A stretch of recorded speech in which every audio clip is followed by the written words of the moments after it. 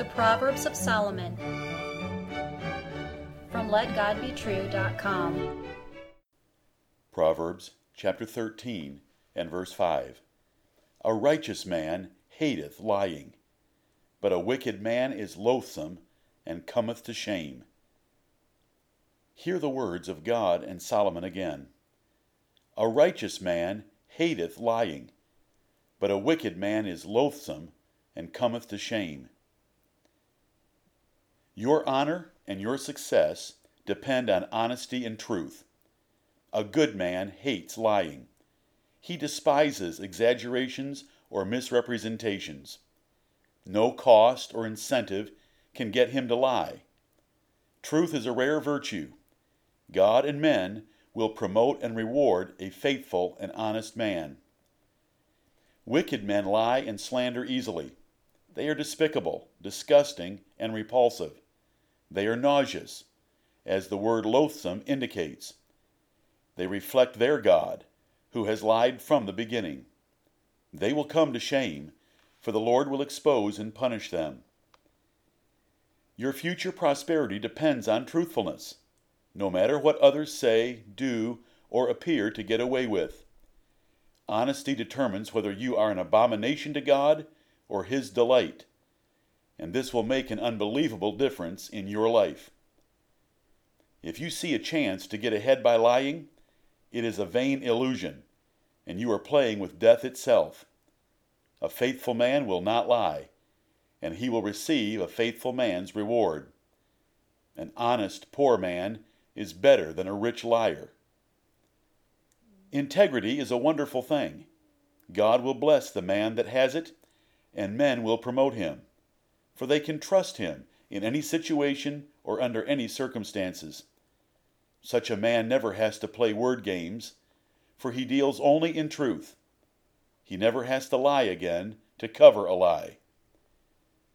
God hates a lying tongue, as Solomon wrote in Proverbs chapter 6, and so did David in Psalm 119, verse 163. He strictly threw all liars and slanderers out of his house.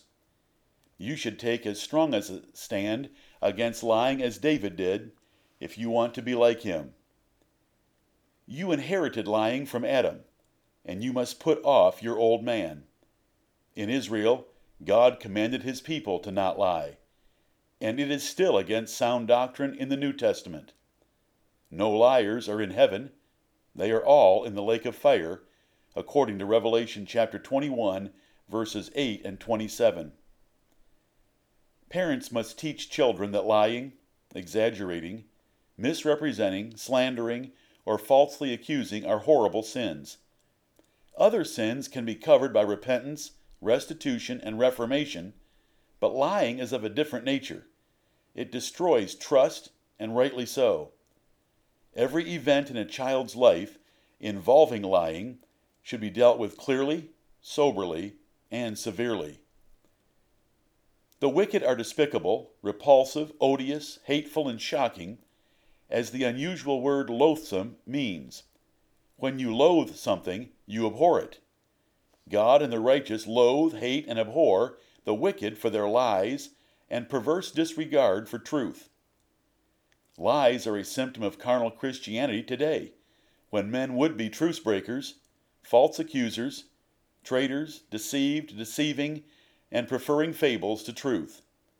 It is a shame those who claim Christ out of one side of their mouths will lie with the other side. God's true saints hate the lying hypocrisy of false religion. They count all men liars and trust only the God of truth. They hate the great whore and her daughters, who prostitute Christianity with lies. But wicked liars will be exposed. God will reveal their false handshakes and vain words.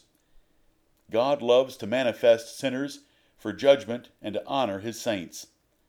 He even killed Ananias and Sapphira dead before the church in Jerusalem for their lying.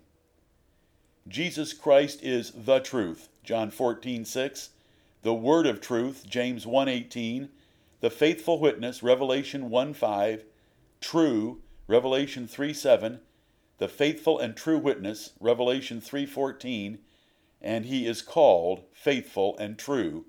Revelation 19:11. If you are a new creature in Jesus Christ, you will also hate lying and love truth.